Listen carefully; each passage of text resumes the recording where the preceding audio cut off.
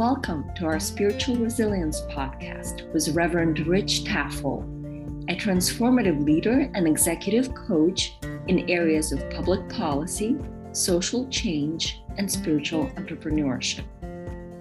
We understand that today's life and social challenges require a more holistic approach, including spiritual tools, thoughtful dialogue, and of course, community building. Join us in the conversation.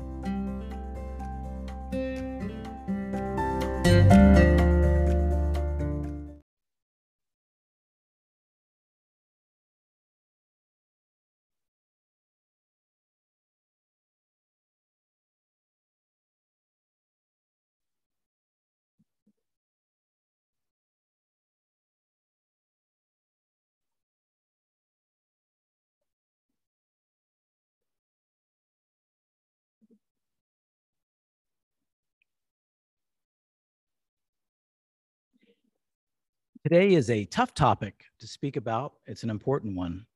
Recently, Sherry had told me that she and Scott had just suffered the loss through a friend's child to suicide, and asked, what are our teachings on that? There are unique teachings or insights in that topic. So it's a difficult topic. And as you know, we look forward to difficult topics here. That's kind of our specialty. So anybody who recommends a challenging topic will do that. And it turned out after Sherry had requested that I didn't know this, but September is Suicide Awareness Month. So it's a time when we need to be aware. So this is a tough topic. It is a crisis in our country, in the world right now, but particularly in the United States. You probably know that in the last decade or so, about 8% among young people taking their lives. And if you know anybody who's young right now, you know the anxiety levels that they're suffering with are off the charts. So and it's really created an epidemic, particularly among young people. What I didn't know until I prepared for the sermon was that there's also a rise in suicide among people who are in their midlife. That's new, like in mid 40s, 50s. That's new, and that's in the United States. Around the world, it's generally kind of correlates with getting older, but in the United States, it's with young people. So it's very sad. It's really something at church we need to think about, talk about, and pray about, and be prepared to be ready if someone ever comes into our life, because very few of us will ever not be touched by this topic. And we should be prepared as Christians to have a Christian response. So what is a Christian response? Well, it is rather confusing if you look out there to see what the teachings are on this. And I'm going to focus today mainly on the topic of mainly a person who younger in distress decides to take their life. That is different than end of life. And I could talk more about that in the discussion time, but I'm really focusing on someone who's sort of can't see their way through a situation and figures that taking their life is the only way out. So what happens to their soul? And we know what happens to the people around them. Suicide is, I almost imagine it like a bomb going off. It seems that there's shrapnel everywhere, and it's going into people and hurting people. And it's a very, very challenging issue. The people who are left after the suicide suffer extremely, and for many, many, many years. So it's a very, very tough topic, and it's a very tough thing. There's no question that it leaves behind pain and suffering. And I'll just say in my own life, this is something that I consider when I was young, and I was stressed out about coming out, and I couldn't figure out a way. And so I can relate particularly to younger people, because when you're young, you don't really have a track record of getting through a crisis. And so, breaking up with your girlfriend, failing a test, not getting into a certain school, things like that, which we would say, hey, you'll get through it. It's not a big deal. You'll get through it. For a lot of people, when you're younger, you don't have that track record. And sometimes taking your life seems to be the way out. And so that's the saddest. And when we ever encounter someone who shares any suicidal ideation with us, we need to take it extremely seriously, because if they're talking about it, that there's a chance they could do it, and they do need guidance, love, and compassion in that moment, and particularly not being judgmental about whatever is going on in their life, but just loving them. So what's a Christian response to the topic of suicide? Well, most religions and outside of Christianity, Islam, for example, they do strongly condemn suicide, and they take it to quite a high level. In a lot of teachings in churches, they say that your life is a gift from God. It's God's property. And when you decide to take it, you're thwarting God's gift. Like you're throwing away God's gift to you. And it's quite a great sin. It's such a great sin in some churches. For many years, they would not allow a memorial service in a church if someone in the family committed suicide. A lot of cemeteries would not bury people who took their life. Now, I will say, and I researched this because I've certainly heard those horror stories. When you're a minister, you hear everybody's horror stories that they've had with other ministers. And that's horrible. To think that a church at a critical time would not be there for a family and not be there to be pastoral is, I think, not Christian. And I think those same churches, as I looked in the last decade even, have been evolving their views on this to a much more empathetic viewpoint. So I think that first and foremost, a church should be a place to be supportive in a crisis, hopefully before the bad thing would happen, a suicide. But if it happens, it's, again, non-judgmental. It's just unconditional love in that situation for the family. And I'll just say, here at Church of the Holy City, we would always be a place for someone grieving through suicide, and would certainly do a memorial service for anybody in that situation.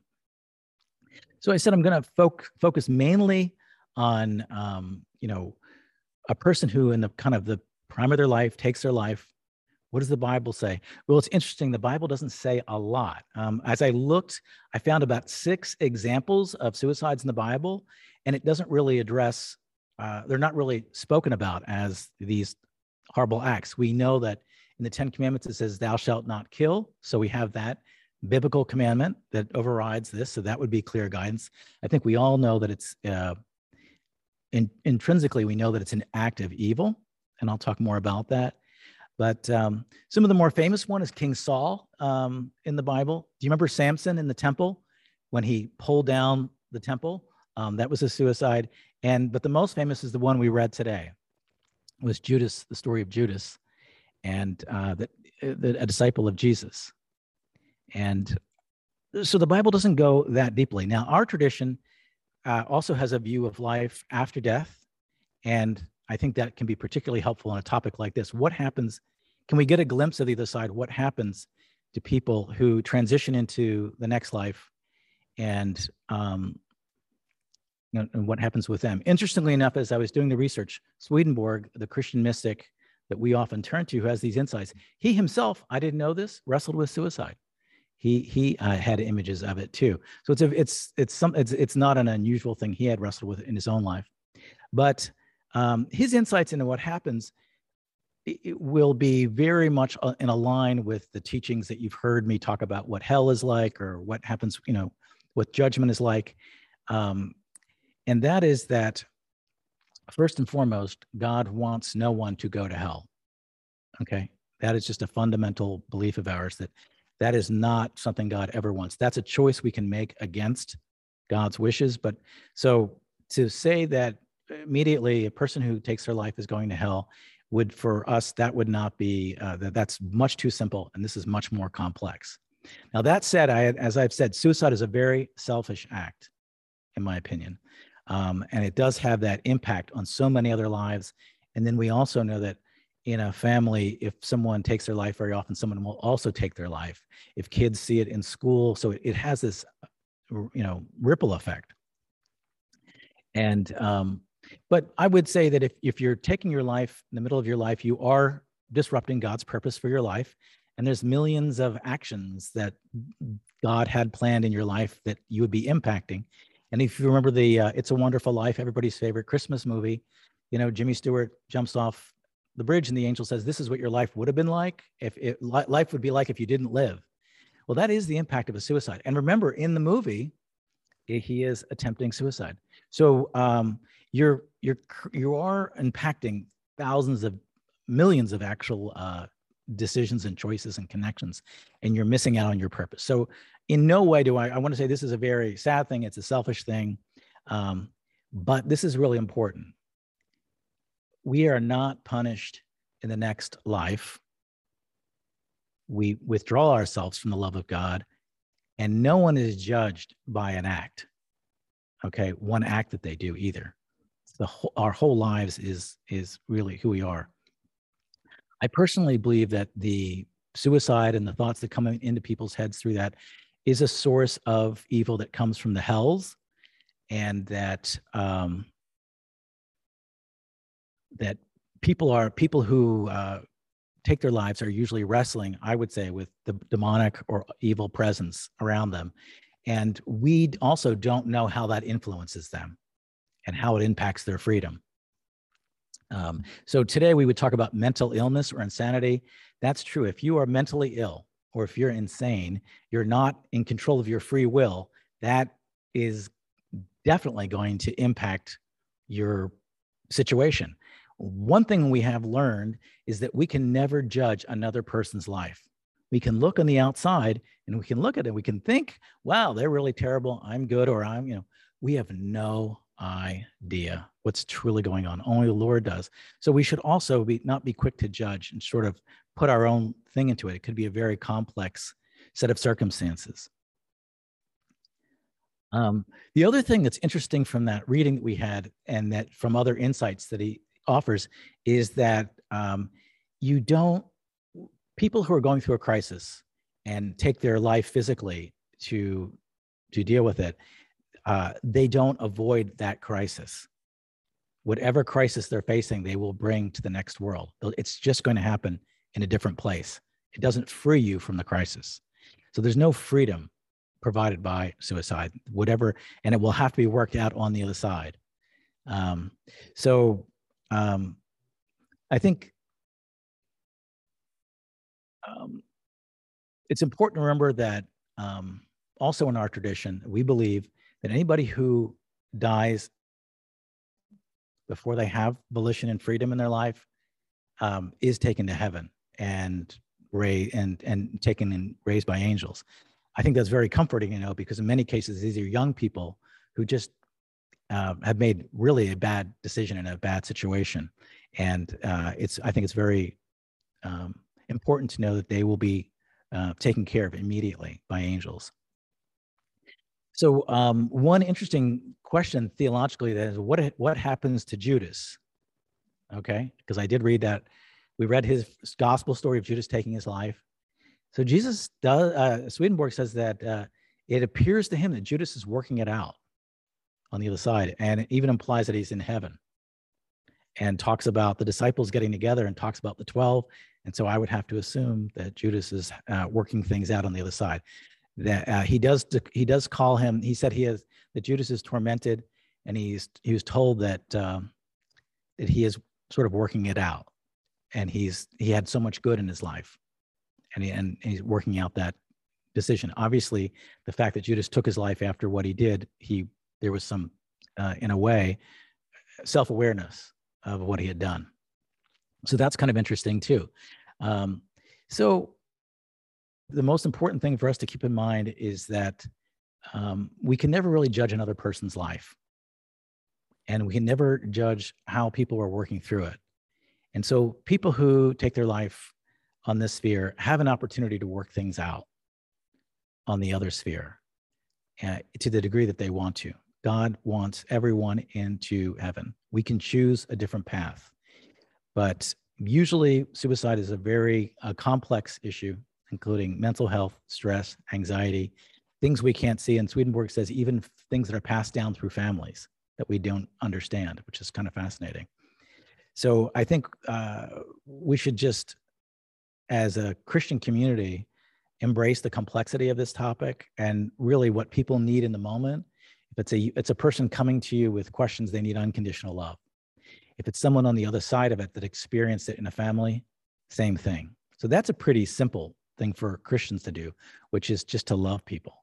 And churches should be absolutely the place where you can have a memorial service, and churches should, and ministers should absolutely do this, the graveyard service, and cemeteries should be open to it, in my opinion. And I think that is really, frankly, unchristian. I hope that we as a community can be a place where when people are going through those difficult situations, it's at those critical moments they need God's love the most.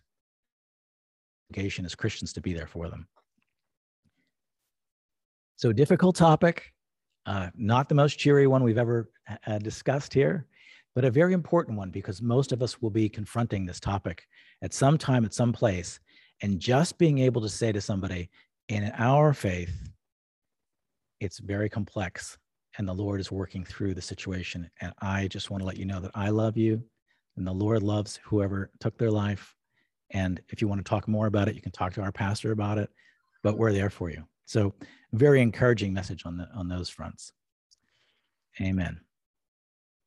We will have this will be open for discussion in our discussion time.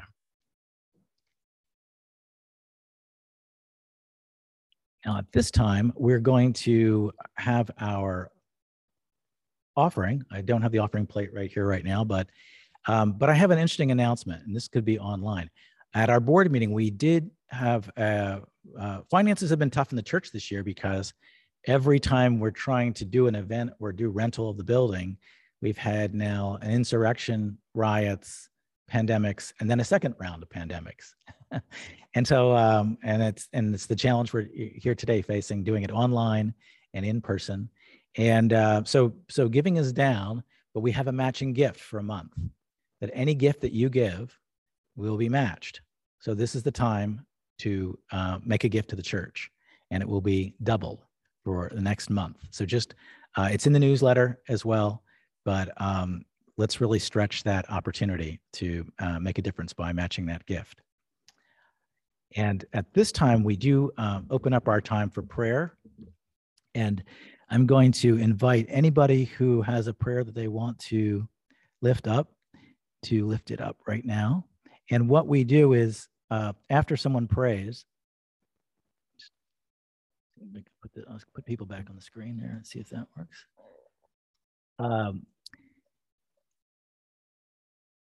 We say, no signal. There it goes. Okay. We'll say, Lord, hear our prayer, after someone lifts up a prayer. So does anybody have any prayers they would like to lift up? And just generally say a sentence. You don't have to tell the whole story, but just say it so we all know that what's on your heart, and the Lord knows what's on your heart. And then for the rest of us, let's support that person by saying, Lord, hear our prayer. So are there any prayers that people would like to lift up at this time?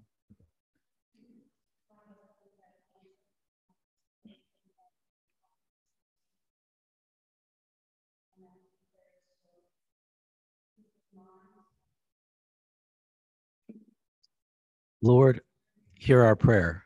Can you hear that online? Okay. Karen Conger announced that her husband is suffering with cancer and has just gone through a series of tests, and she's praying for healing for her husband. So we lift him up, and I'll repeat the prayers that are here. Any other prayers online, or if you're online, just unmute and say your prayer. Anybody, you can just say your prayer.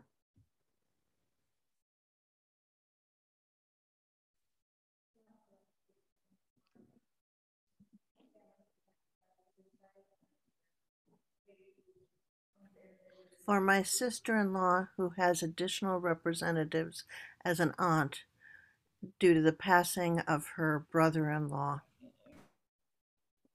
Lord, hear our prayer. Here in the church, we have a couple prayers. We have a prayer from Sherry. She would like to keep the family who has suffered the suicide that prompted the sermon, to keep them in our prayers. So for that, we say, Lord, hear our prayer. Sherry, did you have another prayer?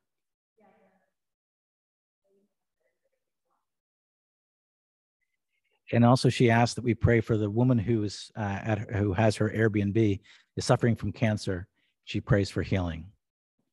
Lord, hear our prayer.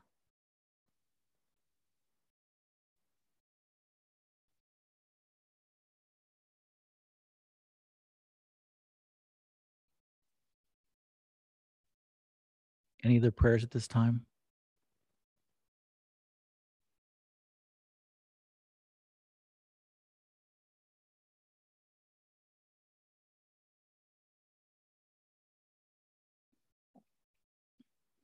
Let us all pray then. Lord, we come to you today on a difficult topic, and we ask that you help us to be ambassadors for you in the lives of people struggling with tough decisions, anxiety, financial stress, employment stress, stress at school, stress and anxiety that we cannot see that could lead them to consider taking their life. Lord, we ask that you put us in their lives to offer compassion and healing. We also pray for those who have suffered the loss of someone, and we pray that our community and ourselves, that we could be the love of Christ in their life at a very difficult time. So we ask your guidance in that. We pray for all the people that we lifted up today. We pray for this community as we work our way through this pandemic and the challenges that it creates for us as a church and a community. And we pray in gratitude for all the technology and the ways that we can be connected spiritually around the nation and around the world and be in this place, in this church. And Lord, we pray the way that you taught us to pray. Our Father in heaven, hallowed be thy name. Thy kingdom come, thy will be done, on earth as it is in heaven. Give us this day our daily bread, and forgive us our sins as we forgive those who sin against us. And lead us not into temptation, but deliver us from evil. For thine is the kingdom, and the power, and the glory forever. Amen.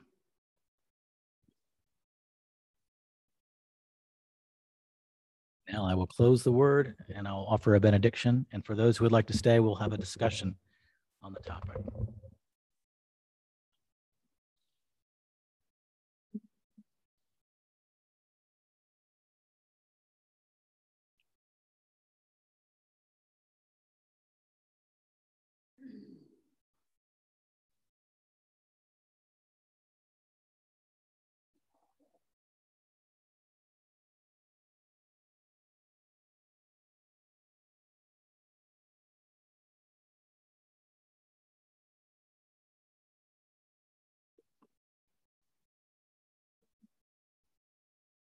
And now may the peace that passes all understanding be with each of you this day and forevermore.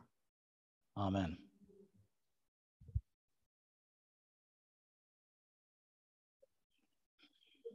All right. For those of you who would like to stay for the discussion, we will now begin our discussion time. So the way we'll do it is I'm going to ask, how are we going to do this? I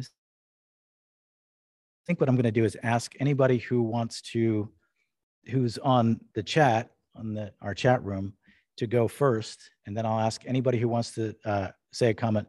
Unfortunately, you're going to have to come forward and speak into the microphone so people can hear you, or I could repeat your question. Maybe I'll just repeat your question. All right, we'll just do that. So I don't want to make you uncomfortable.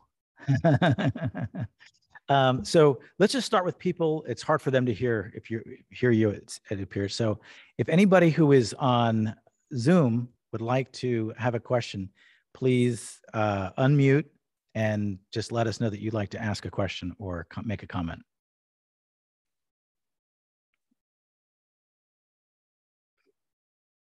And as you can see, we can see all of you on the screen here at the church. I will show you what it looks like now. But if you look, and you can see you're all on a screen at the church. Pretty crazy, pretty cosmic, pretty holy city. Yes, David's waving. But any questions or comments from people around the country who are on Zoom? Okay, you can have a chance later.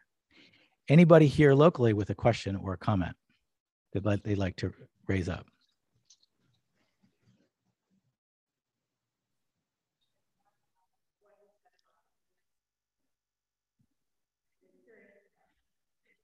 Yeah. So the question is, I mentioned about Judas and the disciples in heaven.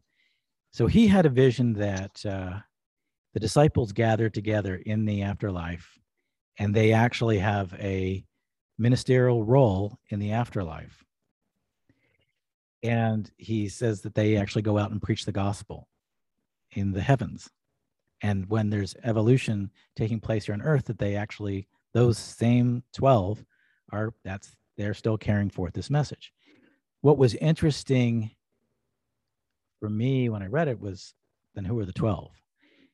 We know that the disciples were replaced Judas early in the book of Acts, but I actually think that he could be referring to Judas, and that would be very interesting if Judas had over, thousands of years. This would be that Judas is back in the gang and he's with the 12. So that's and I really other scholars, particularly Swedenborg scholars, can contradict me. I really try to cross-reference this and find out.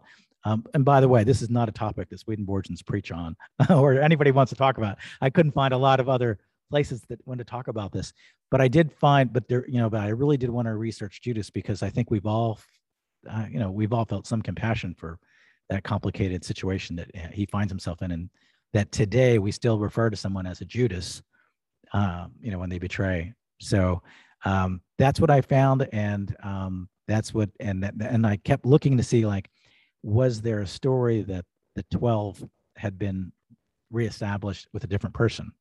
Because there was different disciples that came in Acts, but it does, from what I can tell initially, and I stand corrected if someone can show me, that would mean that Judas was had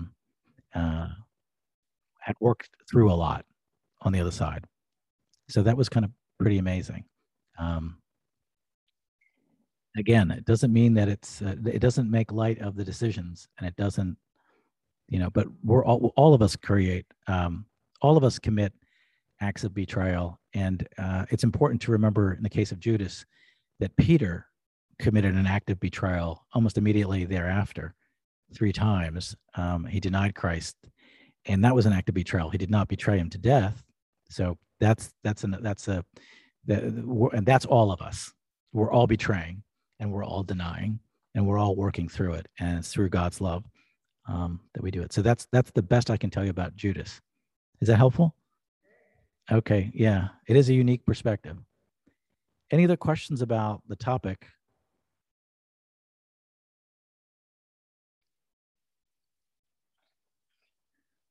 Whoops, I'll switch this.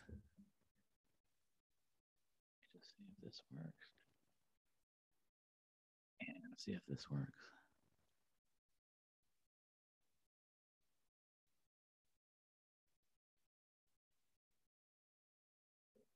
There you can see congregation. And we welcome Shalonda has arrived. We can't quite see. There you are. Okay. Any questions from anybody here? Joy says that Judas displays remorse by returning the money. That is a model of repentance. Completely agree. Judas realized very quickly he made a big mistake. And that repentance is really the process of regeneration that we all go through. So, any other questions or comments on this topic? Yes.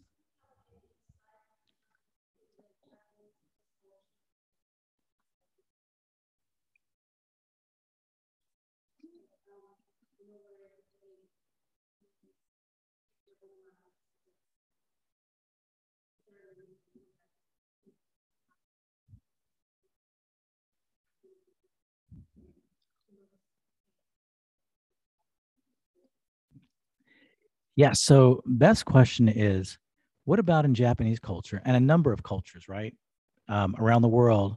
To take your life is a sign of great sacrifice, and it's this, particularly it's something you do if you're humiliated.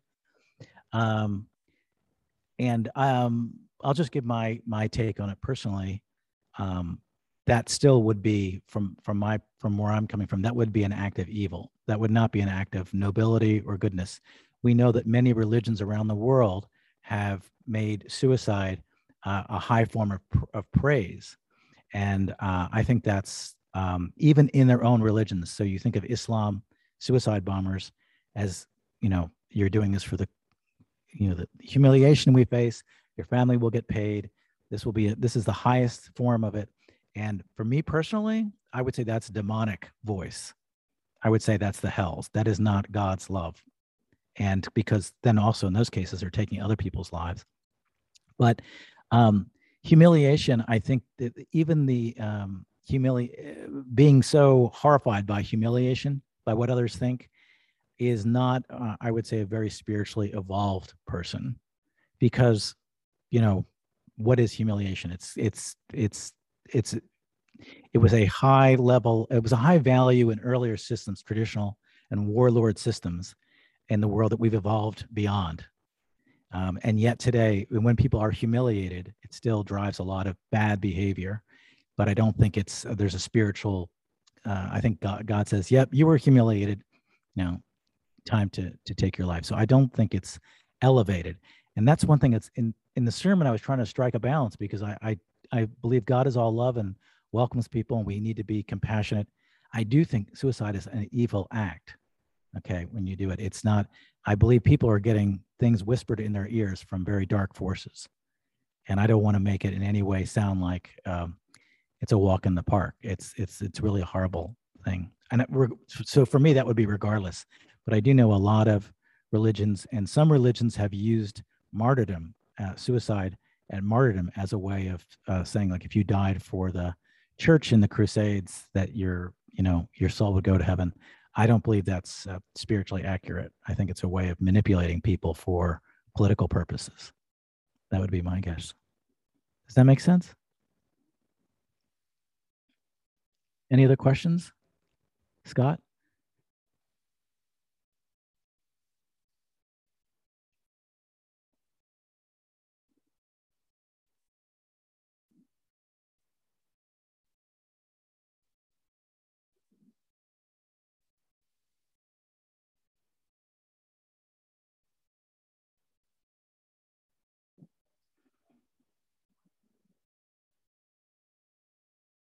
That's a great question. So the question is about Judas, and then there's been many a theologian that's wrestled with Judas, and one of the theories is that it actually played out in Jesus Christ Superstar, the rock opera from the 70s, was that Judas was a member of a more radical sect in Judaism, and the belief at the time was the Messiah would come as a military leader to overthrow the Romans.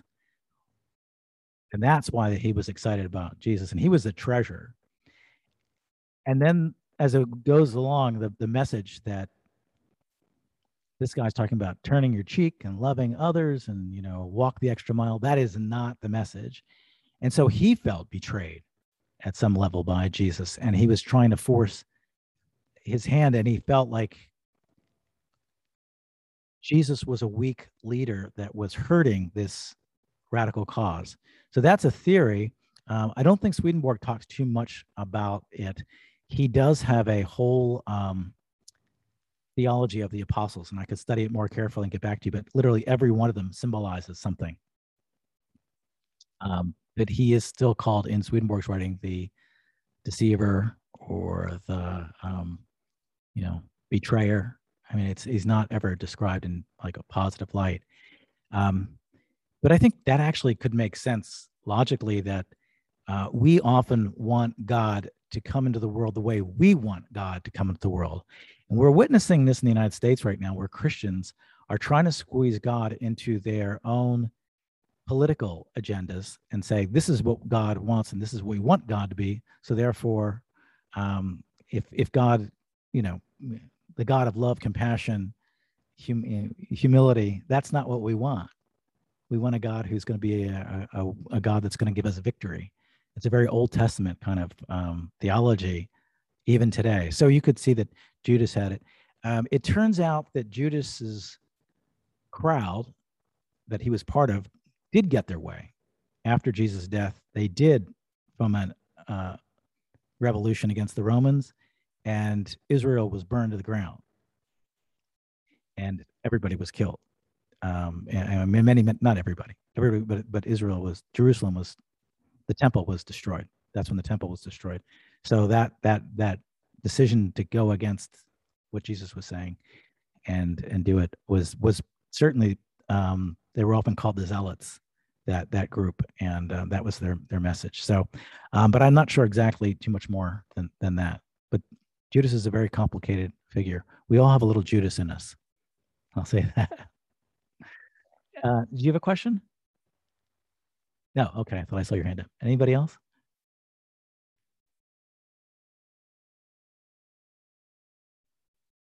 Anybody online in Zoom have a question?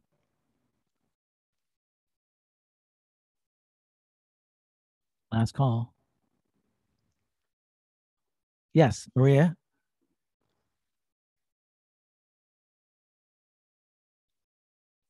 Yes.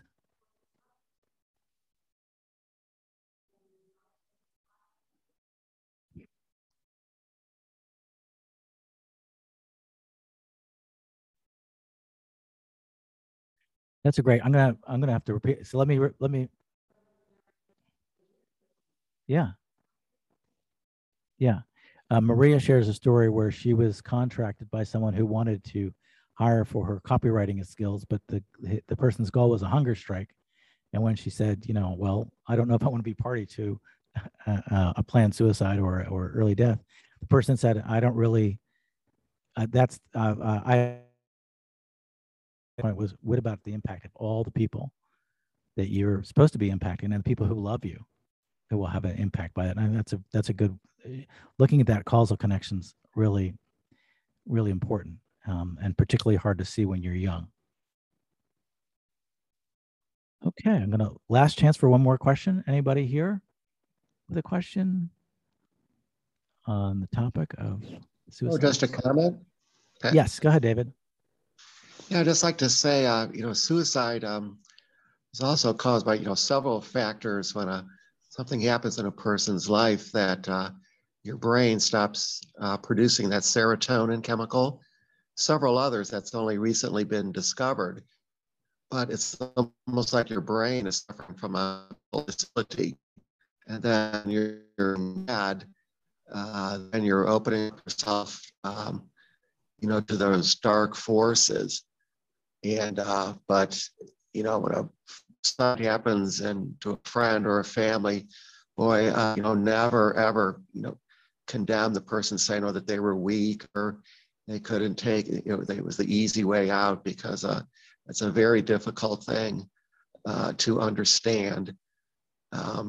But just several years ago, people who suffer from severe depression, let's notice that in their brains, after MRI scans, is that they're not functioning in the way a healthy brain is. Healthy brain, it has light spots in it, almost like a Christmas tree. And a person suffering with depression, your brain is dark. And there's an electrical current that goes across the brain too, with the chemicals.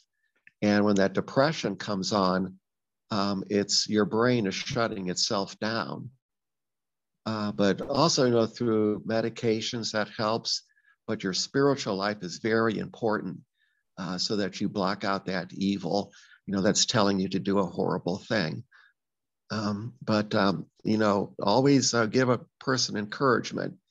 Somebody says, I'm feeling depressed. You said, oh, you immediately get to a emergency, or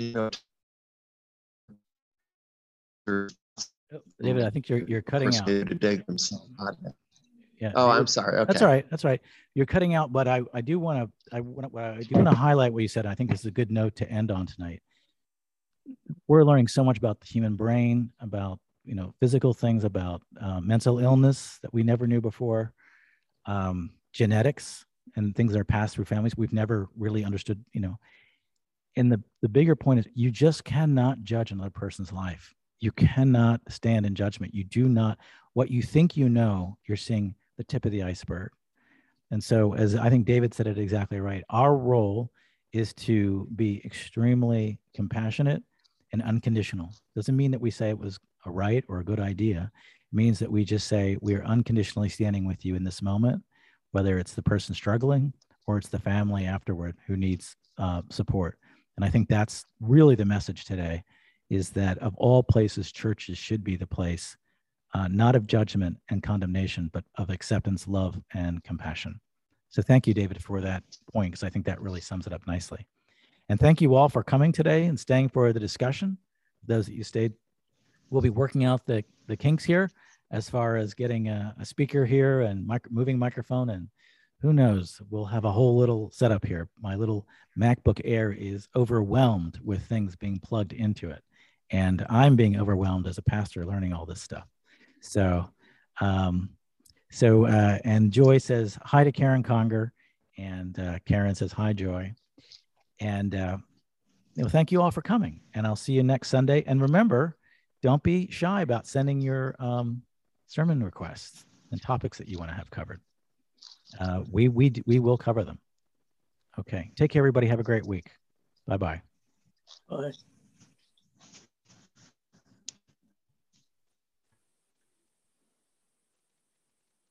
Bye. Bye-bye. See you, Dad. See you, David. Bye, Annabelle.